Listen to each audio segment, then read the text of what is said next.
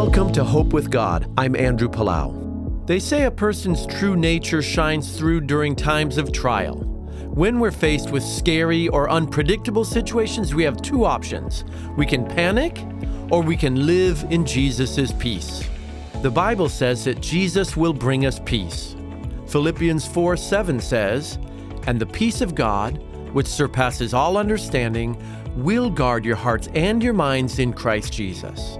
This means that regardless of what we face, we can rest, knowing that God is in control.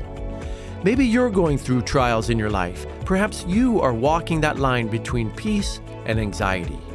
If so, can I just encourage you to turn to Christ? Choose His peace, read His Word, pray often, and trust that He has a unique plan for you. Remember, there is always hope with God. This is Andrew Palau.